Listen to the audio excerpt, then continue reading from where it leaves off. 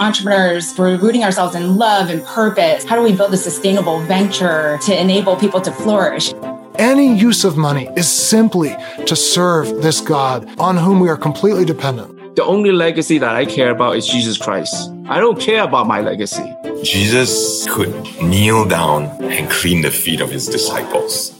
If he can do that, he is God. Who are we? Entrepreneurship is changing Asia from within. Leaders across industries are taking up their God-given call to create. We are excited to highlight the many stories of what God is doing throughout our region. We will also feature entrepreneurs from around the world who have important things to say, no matter where they call home. Come for the content. Stay for the community. Welcome to Faith-Driven Entrepreneur.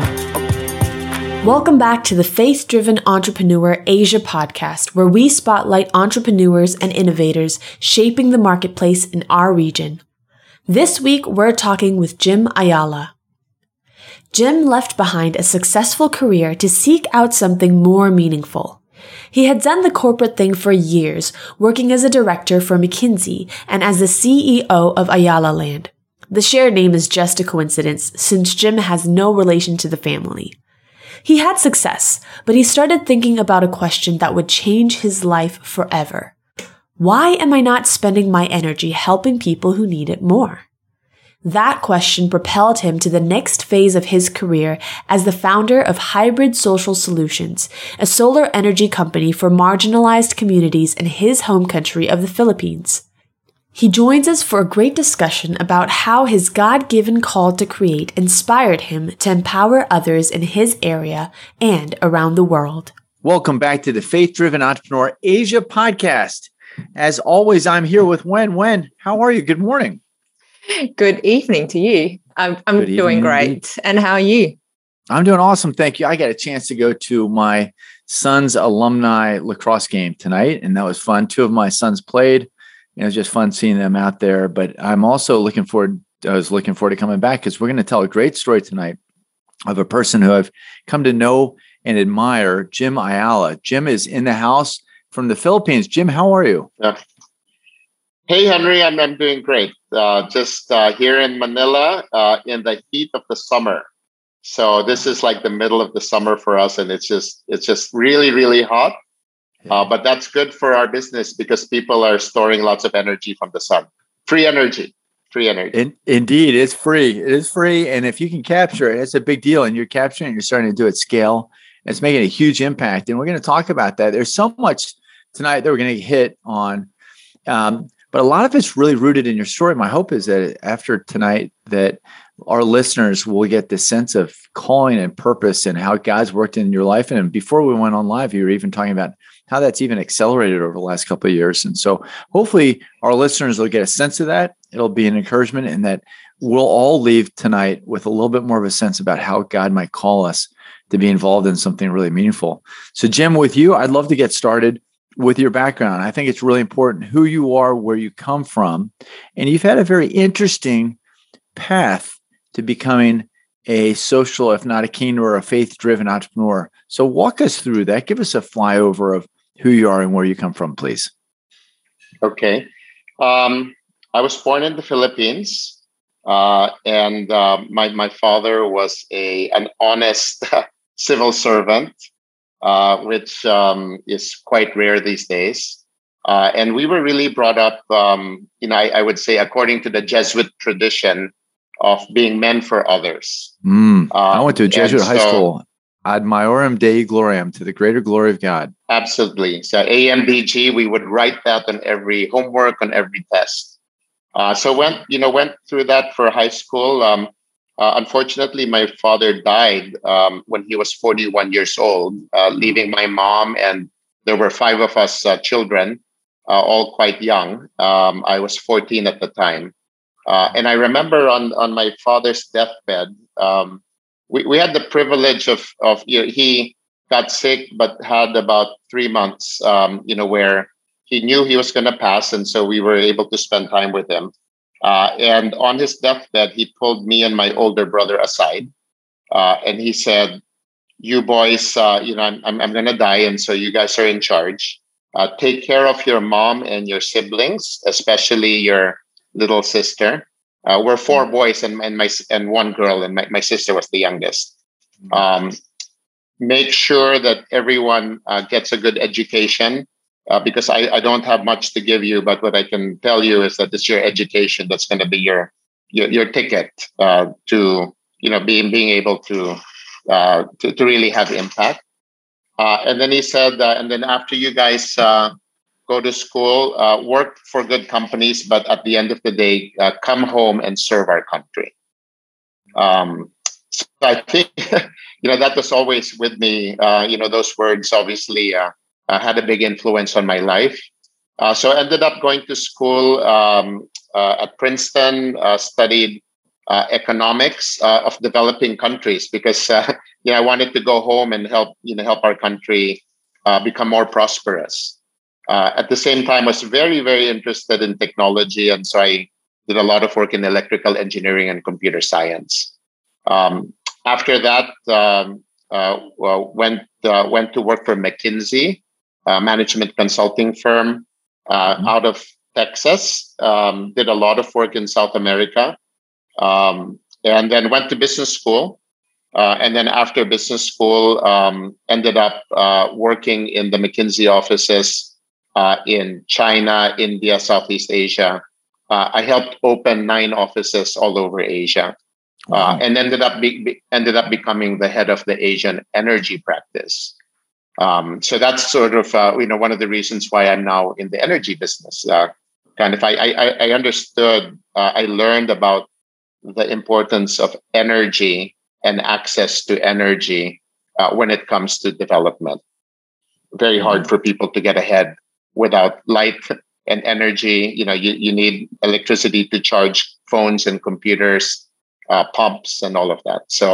So that was I really learned that at McKinsey, and that's what I'm doing now. Man, that's an amazing story, and thank you for sharing about how you grew up. And I can't imagine how you said that you always have the words of your dad in your head. And so my question is, like, being jumping into entrepreneurship and needing that comfort and that security of a corporate job, like, how big a leap was that, and how did you go about it? Was it like a calling from God, and kind of what made you step out? Well, I think I was quite lucky that I was pretty clear about my purpose. I think, as you know, that this supposedly Mark Twain said, there are the 2 most important days of your life.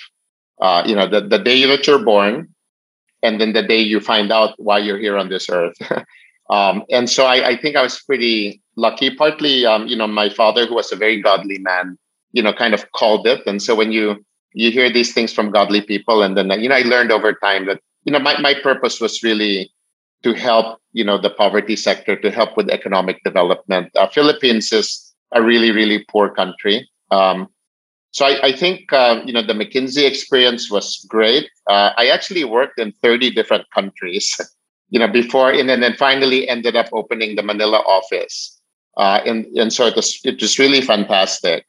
But then as I became more senior, as you become a senior director, you get pulled into the larger regional clients. And so, Philippines is quite a small country. The big clients are outside the Philippines. And so at some point, I was really getting pulled out of the Philippines. And that's actually when I went to corporate. So I joined a group here in the Philippines, which is called Ayala Land, the Ayala Corporation. I became president of Ayala Land. We have no relationship to them, especially in the bank account, but the last name was the same. And so I joined them because I wanted to focus on the Philippines. At McKinsey, I was traveling too much.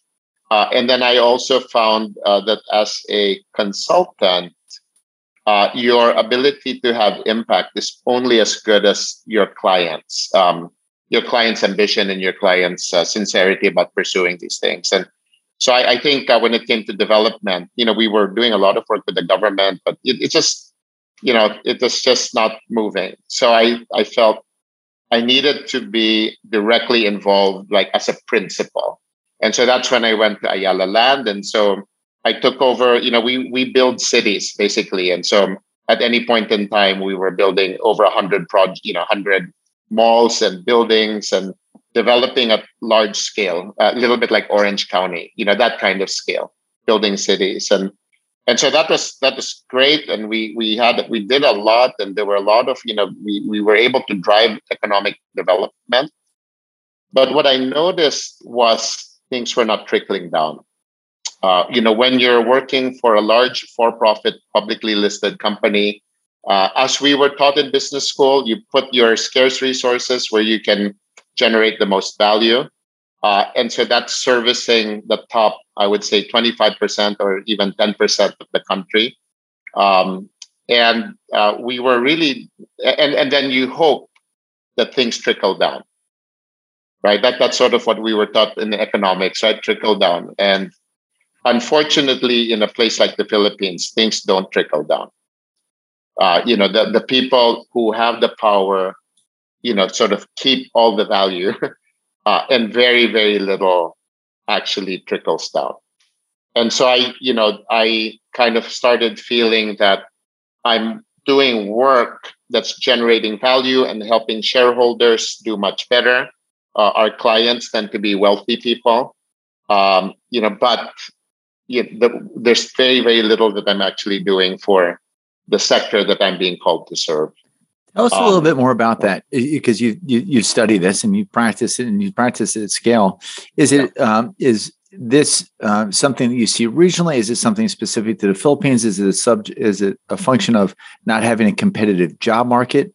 I think about, for instance, in the States now, it's such a competitive job market. It's so difficult to be able to retain key talent because they can go someplace else. And so now there is a lot of trickle down. So in order to get people working, but tell us about why that doesn't work in the Philippines and maybe in some other developing economies. Yeah, so I do think this is a general issue, especially in developing economies where they're not as efficient. So the way that I would frame it is, so in the Philippines, 80% of the poor live in rural areas. And in general, you can frame it as poverty, you can frame it as an issue of access. Poor people do not have access to the things that they need in order to fulfill their God-given potential. So no access to electricity, no access to clean water, no access to jobs, no access to proper education, no access to proper healthcare. So in the Philippines, for example, 75% of people that when they die don't see a doctor. They have no access to doctors, right? So in terms of electricity, it's 25 million people have no electricity. And so, but you can imagine the potential of these people is just the same as, your potential and my potential. And if anything, the people that we work with are hungrier, willing to work harder. That when we work with them, it's just really amazing to see, the kind of adversity. Because they live very, very difficult lives. And so their resilience, is amazing. And my people come from that sector. My frontliners come from local villages. Their parents are fishermen and farmers. And so, when we go light up a school, they need to cross 23 rivers to get there. And then when they come back, they're like, this is great. We helped so many people and, but they were in danger crossing all of these rivers, but nobody complains. You have to cross 23 rivers? That's amazing. Yeah. To get to a school, and you get to that school and there's 800 kids there. Right. And the school has no electricity, and none of the kids have any electricity when they go home. And teachers are living in that school, and they're from the cities, because they're educated. And so, it's a super hardship post. But you see the dedication of the teachers. But, but you can't deliver good quality education without electricity and lighting and sound systems and computers. So was this like a pivotal point when you saw all of this and just being surrounded by poverty, and you asked yourself the question, why am I not spending my energy helping those who need it more? Can you tell us kind of the birth of Hybrid Social Solutions and what led to your business today? Right. I think, for me, the way that God speaks to me is, for me, it's that He closes doors and He opens doors. I'm with my wife, God speaks to her much more directly. But for me, it's always a process of inference and just being, He knows that I'm always running around like crazy, right? So it's really needing to be quiet, needing to reflect, needing to be in communion with Him. And so at the end of the day, since sometimes I don't get that, He just closes the door, right? And so you keep banging your head on the wall. And at some point, you're like, okay, this is not the path that the Lord wants me to follow. So I think it was really that process where, as I was sort of moving up the corporate ladder and, being very successful, I just kept feeling that something was missing, and doors were closing and doors were opening. And the big door for me that opened was a good friend of mine from McKinsey who had left, and he started working in social enterprise. I started understanding that that business could really be used to address social issues. So that's what I had been struggling with for a while, is how do I pursue my calling? So I could kind of go into government, but unfortunately in the Philippines, it's really broken, and so the government is a circus, and I'm not a clown, unfortunately. So it's just, I don't have the skill set to succeed there. Or you can go into sort of NGO space, philanthropy, but there's lots of amazing people are doing great work, but generally you don't get that's continuous effort and scale, because you're generally relying on philanthropy, which is very small. And so it's really business that can have a huge impact. But the problem is business, the way that you're setting it up, the objective function to maximize profit, like I was doing in my first business, wasn't really aligned with this. And so when I learned about social business, social enterprise, using business to directly meet the needs of the poor, directly meet social issues, I got super excited about it. And so that's when I left corporate and said, I'm going to become an entrepreneur and we're going to do social business. Give us a case study. Let's just walk us through the social enterprise you have right now. What's the problem you're solving? How are you going about it? And then maybe even as it goes on, let's contrast it to the way that maybe philanthropy works. Because my sense, and having known a bit of your story, is that you're really bringing in this sense of dignity and sustainability rather than the dependency. And that there are lots of wins there, but unpack it. Let's look at a case study. What is it that you're doing right now, please? Okay. So as I mentioned, the 80% of the poor are in rural areas. And when I study the rural areas, it's, I frame it as an issue of access. People don't have access. And the reason they don't have access is nobody is trying to provide for their needs. The needs are huge, but businesses generally are not going there. So the general paradigm is, you rely on government, and and you rely on philanthropy. And so they will have programs, to help the poor. Unfortunately, those programs are just not very effective. The amount of resources available is very small. And in general, they are also done in such a way that make people dependent on handouts and dole-outs, right? It's really a charity model. And then if you look at it a little bit, so then you start to say, okay, what's the angle of attack? And what I found was that energy is very strategic. And the reason why is, as I started looking, a large portion of the poor had no access to proper energy. And the thing is, energy is needed by everything. You need energy for work, you need energy for education, you need energy for healthcare. And so I felt if I was able to provide energy, I would help people directly, but I would also be relevant to other people that are trying to help these communities, but who can't help them because there's no energy. So, for example, think about people that are providing, computers and internet to schools. they can't go to that. There's over 10,000 schools in the Philippines with no electricity. They can't go in because there's no electricity. So if we provide the electricity, it makes it easy for somebody like that to come in. So I guess that's sort of that's the main focus. And so we started focusing on energy. So the way that we talk about our vision is we want to end energy poverty in the Philippines. So that's the vision. And our mission, how we are going to achieve that vision, is we are building a gridless solar electricity network. So the normal paradigm of providing electricity is extend the electricity grid, right? The electric company, extend that. And of course, in a place like the Philippines with 7,600 islands, volcanoes, lots of mountains, it just ain't going to happen because the communities are too far flung and it's super, super expensive to extend the grid. And in fact, where you have the grid in the peripheries of the grid, because we also have 20 typhoons a year, for the climate. So I said there's got to be a different way. And essentially, it's a completely different system, different paradigm. And so it's enabling people, everyone has their own solar generator. So you have a panel, you have light, you have electricity, and importantly, you have a battery. So everyone's got their battery. And so if you put that in the hands of people, then they have enough energy to meet their needs.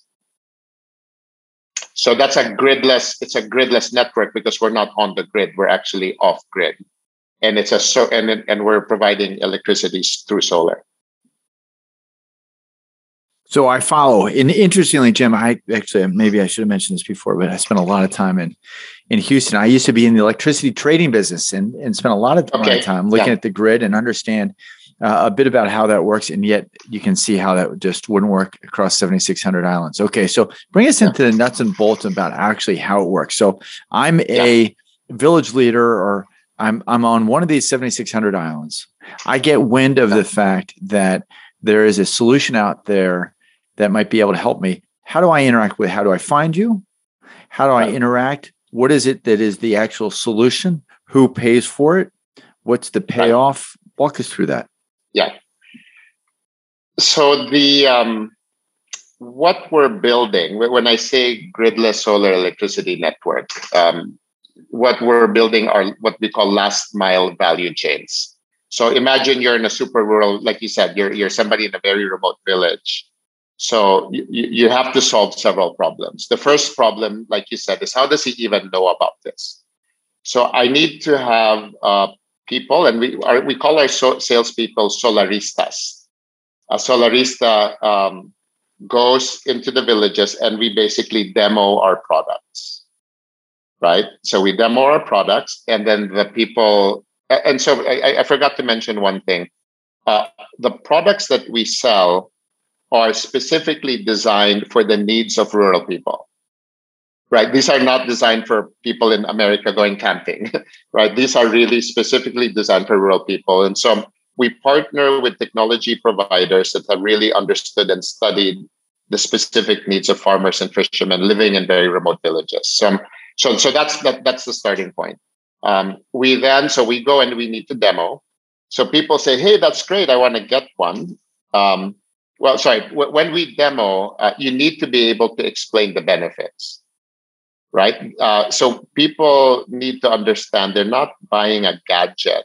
They're actually buying a tool that can help them save money, that can help them earn extra money, that can help their kids with education. When people get our products, the kids study 45% longer and their grades go up. It helps with their health because normally they're inhaling a lot of smoke from kerosene lamps. So our clients cough 56% less. And so it kind of goes on and on in terms of benefits. We have nine major benefits when we market. So they're interested in getting it. The problem is they can't afford it. So a typical product on average will cost them about $100, right? So it's $100. And their average income for the whole month for the family is $100. So it's 1 month salary, or not salary. Most of these people are self-employed. And so we need to finance it. So nobody can afford the $100 outright, but everyone can afford $2 a week for 50 weeks, right? Especially when the moment they have it, they're saving money and they're earning extra money to the tune of $40 a month. So right now, our financing plans is they're spending $8 a month, but they're getting $40 a month in return, right? So the thing is a no-brainer financially. Yeah. So the trick is we need to provide microloans to them. So what we do is we partner with microfinance institutions. And in the Philippines, this is quite an advanced sector. But we only partner with microfinance partners that are development-oriented. Most of the people doing money lending are happy to lend you money to buy stuff that you don't need. And so they end up with very, very high default rates. But that's not a problem because the interest rates are really, really high. So just to give you a bit of a sense for this, which is important to understand the sector, the most prevalent money lending in the Philippines is called 5/6. 5/6. And it's basically, it came in, and these are actually Sikhs from India. So it's run by this group of Indians from that are Sikhs, and they go around and they lend money. So if you're a vendor in a market, you'll borrow five in the morning to buy, so that you have your fish, and then you'll sell it, and then at the end of the day, you'll pay the money lender 6, right? Which is 20% interest per day. 20% interest per day. Wow. But the thing that's wild about this is it's super, super prevalent. It's been around for decades and decades, right? I mean, it's part of our culture. 5/6, 20% interest per day.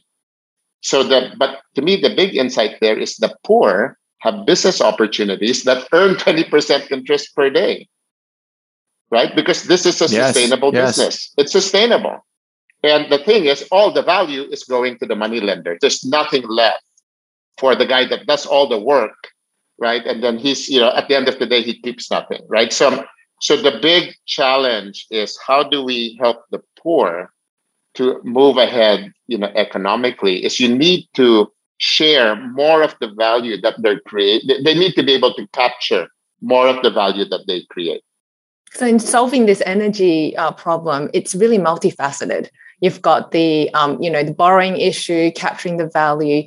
And I'm intrigued about hearing more about the Solaritas, about how you're building this company. So you're meeting the local needs and, meeting people where they're at and creating a product that works for them. Yeah. But how about internally? How are you meeting the needs of I'm assuming, a very quickly growing staff? Yeah, to try and get the word out and doing those demonstrations. So my guys, my Solaristas, are all in a solar hub. So a solar hub would be our office in a particular region, and then each Solarista would have their own sales territory. And so a Solarista needs to basically deploy 3 units per day in order for the whole thing to work, right? So if they're doing 1 unit per day, I'm losing money. 2 units per day, I'm barely breaking even. 3 units per day, we're very healthy. So 3 units per day at $100, right? $300 times 20 days per week. So that would be, about $6,000, per Solarista in terms of that would be what he would need to generate from a sales standpoint. And 3 units per day is not too hard because he will be assigned.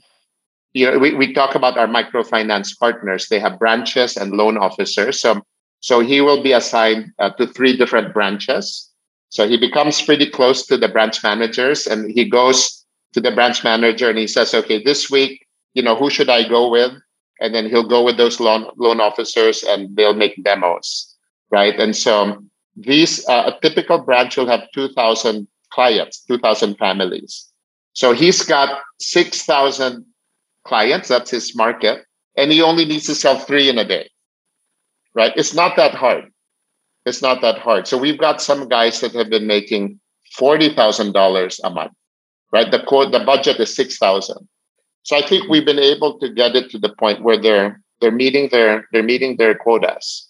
So we're profitable. Every single solar hub has been profitable over the last couple of years. And none of this works if you're not being able to provide a real value prop for the end customer. Right. So you talked before about what the value prop is and how much money they're saving versus not having energy. Maybe you just touch to that in a second, but I am remarking on the fact that there's this whole ecosystem, because you mentioned a term along the way called technopreneur. Right. Presumably, these are entrepreneurs who go out to service the deal. So you're working with a loan officer who's able to make some money on the margin by lending for your solar operation. You've got the solarists who are obviously part of this. You got the technopreneur, and then you've got the customer. Everybody's participating in the value chain, and it becomes sustainable. And then there's enough margin left in it for the social enterprise, which you run. Maybe just because you mentioned at the beginning, I just want to make sure we go full circle before we talk about the role that your faith plays in all this. But just mention real quickly again what the value prop is for one of these three families that the solarist is going to be selling every day. So when they save money, they earn extra money because you can be productive at night. You can work in the evening. You can your store, you can keep it open at night, and you can. When your store's open at night, our guys typically earn about 30-40% more. You can use it if you're a fisherman. You use it. We have fishing lights. They catch 5 times more fish with our lights. You can use it to protect your crops. If you have fruit trees, the big issue is fruit bats. Fruit bats eating your fruits. And when do fruit bats come? They come at night. And so we have people using the lights. They stay up all night when it's harvest time to drive away bats, and they earn 30-40% more because their yield is so much higher. I have one client with a very small area. They earned $1,000 more by using this to protect their crops, and bought a motorcycle. That used motorcycle is now being used for their businesses, and they're saving money, right? So you just kind of get that economic development going, right? It's a starting point, and people climb up. Education, we said education, healthcare, emergencies. You can seek help when there's emergencies. Communication, because now you can charge your phone. We have internet. We're working on some internet access products, so they'll have now access to the web. So it goes on and on. Actually, that's incredible. We've got one. That's a lot of benefits. Yeah. And as a social entrepreneur, the impact, you can really measure it. You can tell the stories. And I guess now it's like the faith part. And when we were prepping for this call, you were talking about how, you started your journey as a social entrepreneur. And now you see yourself as a kingdom entrepreneur. Can you unpack that for us about how, about the last 2 years of your journey in terms of integrating your faith? Right. So the way I had framed it before is that, I'm being called to help with economic development and to help the poor. And so, really design the whole business in order to do that at scale. In fact, by the end of this year, we will have 900,000 people using our systems every day. It's a lot of people. But it was really only in the last year and a bit, when I heard about FDE, through Andy, my daughter, and then I got to know what you guys are doing and learned a lot. Is that I started really, thinking about, yes, I'm helping the poor, but what am I doing to actually share the gospel? Right. And we were, that's what we're, really truly called to do. Right. And as we know, Jesus would help people. Right. But, to pay attention. But at the end, it was really about the good news. And, and so I started, so this is on my faith walk together with my small group, reading, I've been really delving into, what can we do to share the gospel? And I'm now in relationship. Our guys are in relationship with hundreds of thousands of people. And these are very close relationships. And so, I started becoming convinced and convicted that, I can't stop at just meeting people's physical needs, right? I've got to be involved in the more important stuff, which is to help meet their spiritual needs. Thank you for sharing. And on that, in terms of diving in, has there been a verse or a passage that's been really speaking to you recently? I think it's really, you just go back to the Lord's Prayer. Thy kingdom come, thy will be done here on earth as in heaven. And so you start to say, what can we do? We're all given our areas of influence, our own kingdoms where we have agency, right? So within my kingdom, what am I trying to do in this kingdom? Am I trying to maximize profits for myself, or am I actually trying to advance God's will, in my sphere of influence? And so I think that's really the starting point. It's really, we are called. The Lord gave Adam, gave man dominion over the earth, and we're doing a terrible job.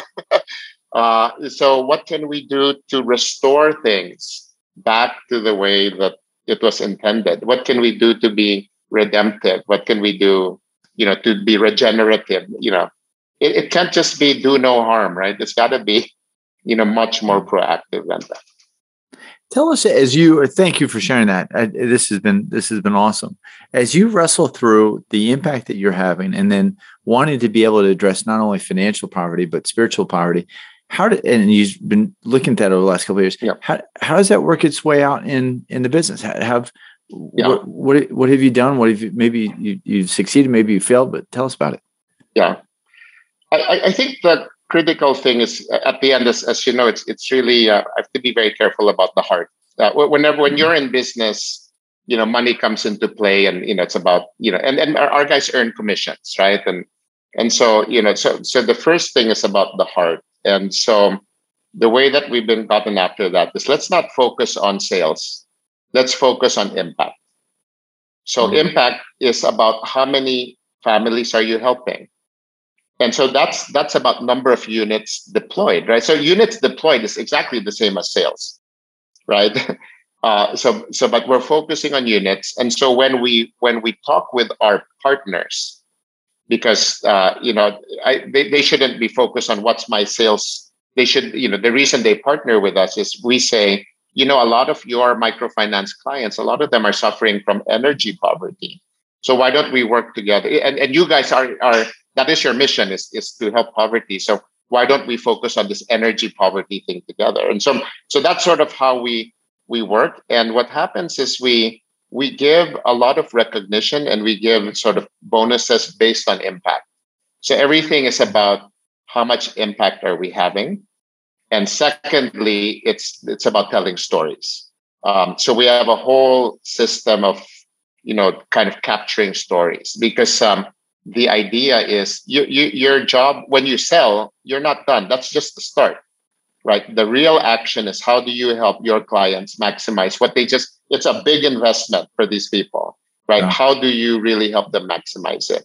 And then those stories go into impact reports, and those impact reports are shared with our partners. And our partners say, hey, this is great. Why don't we keep doing this together? Why don't we expand to other branches, and let's make more solar loans, right? And so I think a big part has been framing everything in terms of the KPIs, right? In terms of impact.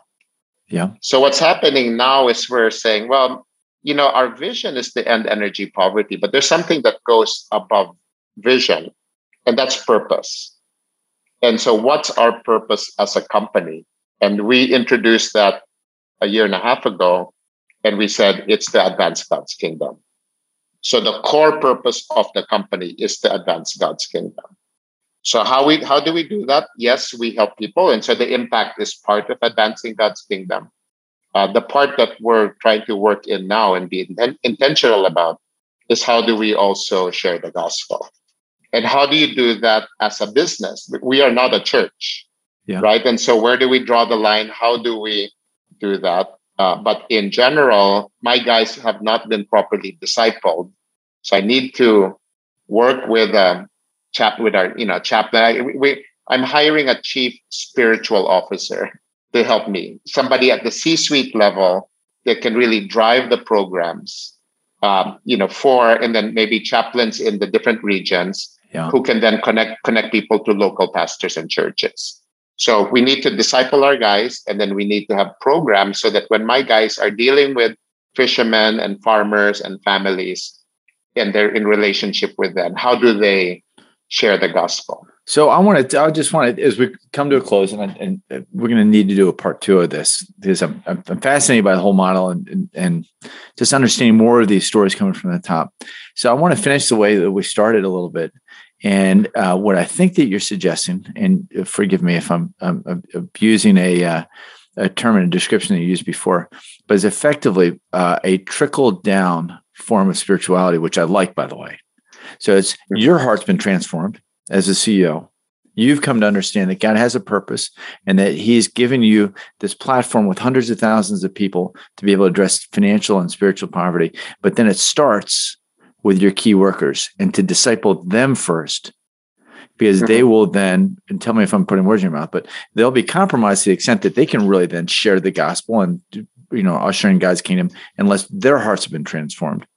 And then it goes through the next level to the technopreneurs and maybe loan officers, et cetera. But that's kind of this way that things are going. Correct. Is that indeed the way you're looking at it? Absolutely. And one of my mentors said, yes, that's true, but don't worry. Because when your guys show up in the village and they're just loving on people and, going, literally that extra mile in order to fix that broken unit, that's really a form of pre-evangelization, right? They are just showing up, and the way that the moon reflects the sun, they are already reflecting Christ's love. And so just it goes a huge way. You don't need to be sort of seminary trained, right, to do this, right? You just go and you just love on people and you show, our culture is Mother Teresa meets Don Quixote meets the Marines. So our guys have that heart of service, that love, to help people and the willingness to sacrifice.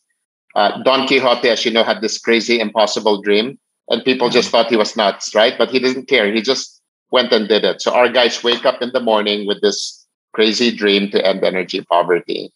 And then you just got to be tough like a Marine, and you got to operate as a team, because you can imagine you're way out there on your own. So you need to be part of a team. So Mother Teresa meets Don Quixote meets the Marines. When our guys embody that and they just show up and they, if something's broken, they fix it. When they go into the home and they train people how to use it so it will maximize benefits. That's pre-evangelization. And that's what I'm excited about. We've got those deep relationships. I'm now trying to figure out how do we leverage that for God's glory to go even further.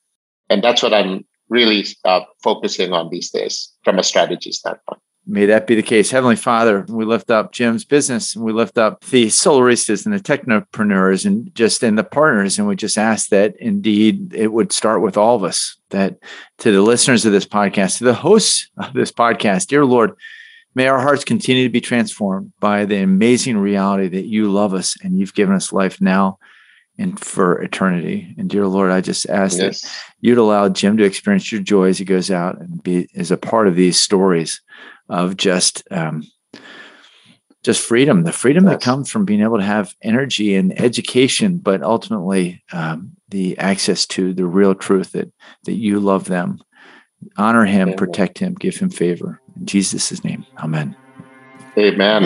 Amen. We are grateful for the opportunity to serve this community and have listeners tune in from over 100 countries.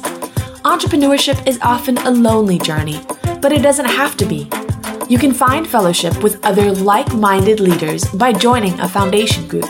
There's no cost, no catch, in person or online. You can meet an hour a week with peers in your area or on the other side of the world. You can also stay connected with us by signing up for our monthly newsletter at asia.faithdrivenentrepreneur.org. All this is made possible with the special help of our team and friends across the movements. Thanks to everyone leading entrepreneur groups and watch parties to spark this movement in your area. We are grateful for you.